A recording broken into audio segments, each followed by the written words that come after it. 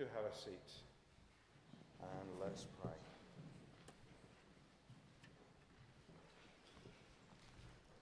Lord, we thank you that as we have sung, your power is moving in this place.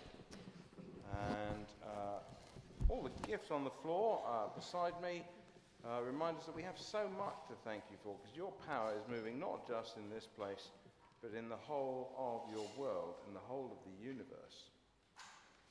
We thank you that you are Almighty God, and yet you are interested in us.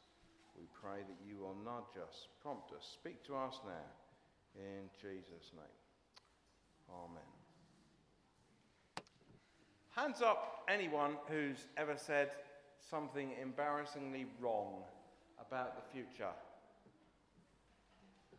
In fact, there's only I should go two hands. You can see the. I hope you're impressed, by the way. The right hand is almost as high as the left these days. We all say things wrong about the future, not just predicting football results, but more important stuff as well. I remember one time when I was at school and somebody asked me about the future, what I was going to do. And they kind of expected me to come up with a really good answer, so I made something up, and it was complete garbage about what the future was going to be. It's a big mistake, isn't it, to take the future for granted. It's a big mistake to take God for granted, and yet we often do it. We often do exactly that.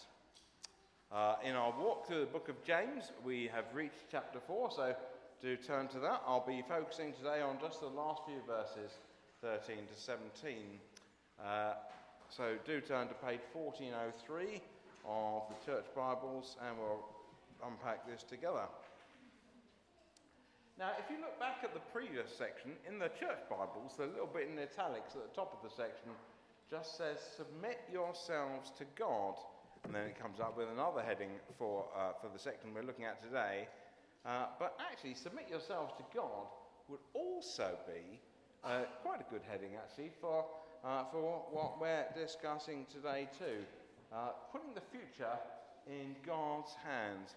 Somebody once asked me, when I was a little bit more grown up than when I've been asked the first time, how such and such a thing was going to work out, and I said, well, ask me again in 3 hours.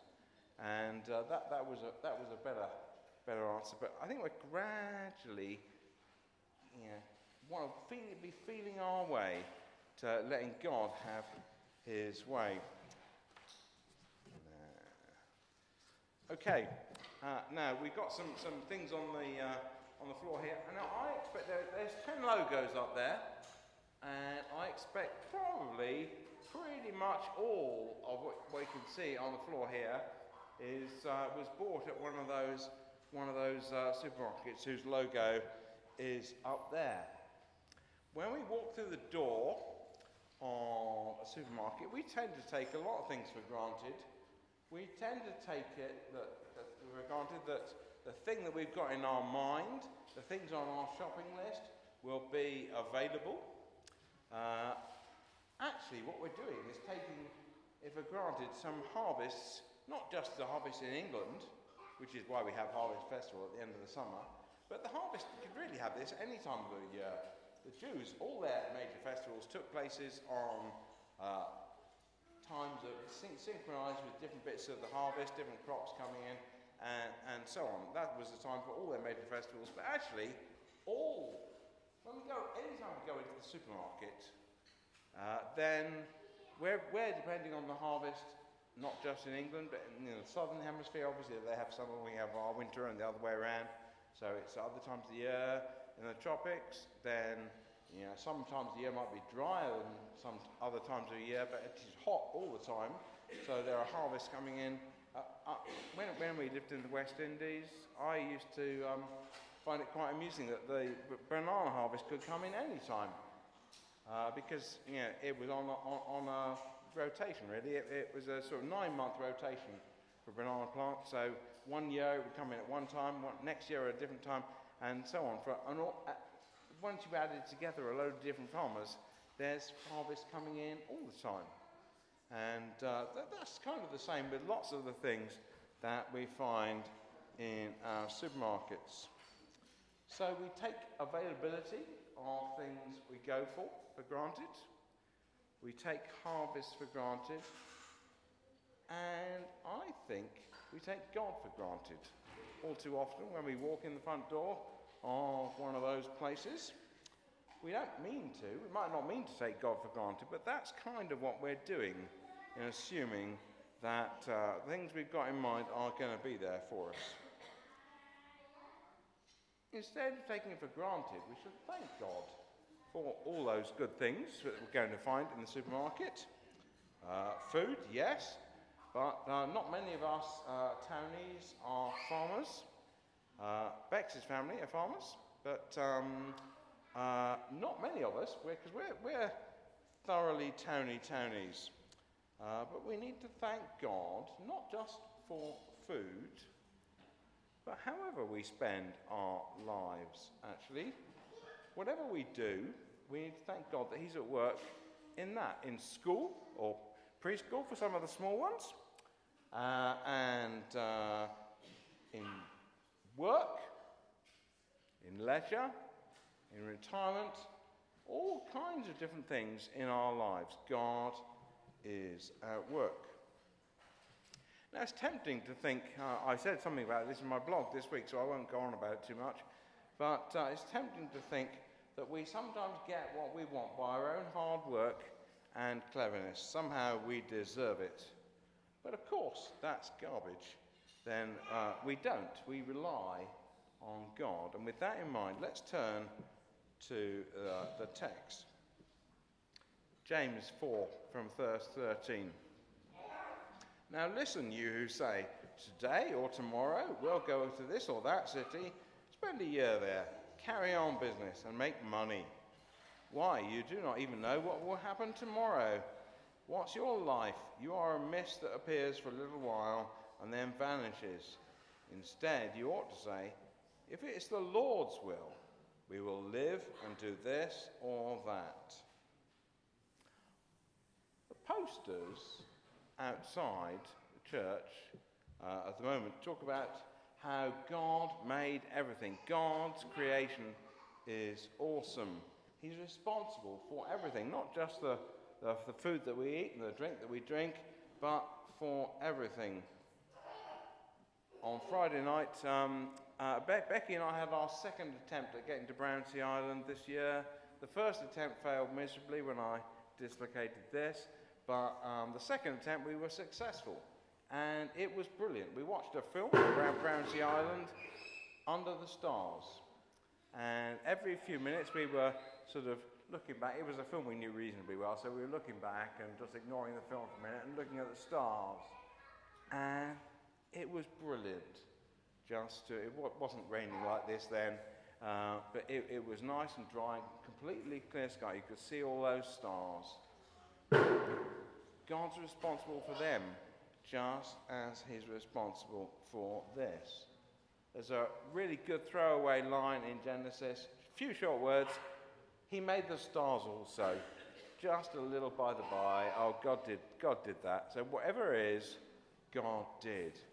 That's amazing things to thank Him for.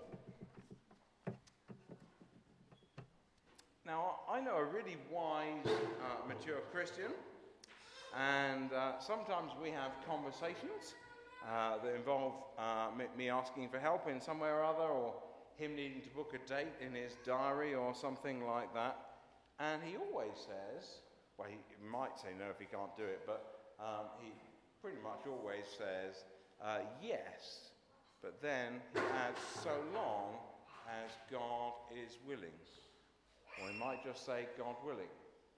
Or he might even say DV. Latin for God willing is Deo volenti, so that hence the words DV. When he says that, he's reminding himself and he's reminding me that we should submit to God what we want. Not do, look at the heading for this paragraph in the text, it's boasting about tomorrow. And then there are various times in this text here where James actually says what we shouldn't do. Look at verse 16. He said, don't boast and brag, because we don't quite know. Verse 14 even says, you don't know what will happen tomorrow. What's your life? You're a mist. I guess at this time of year, sometimes in the morning, we see mist, don't we? Above a river or a stream, something like that, where there's moisture in the atmosphere, and it's there when you first get up, and then the sun gets up high and burns it off. And it was there briefly, but you can't rely on it.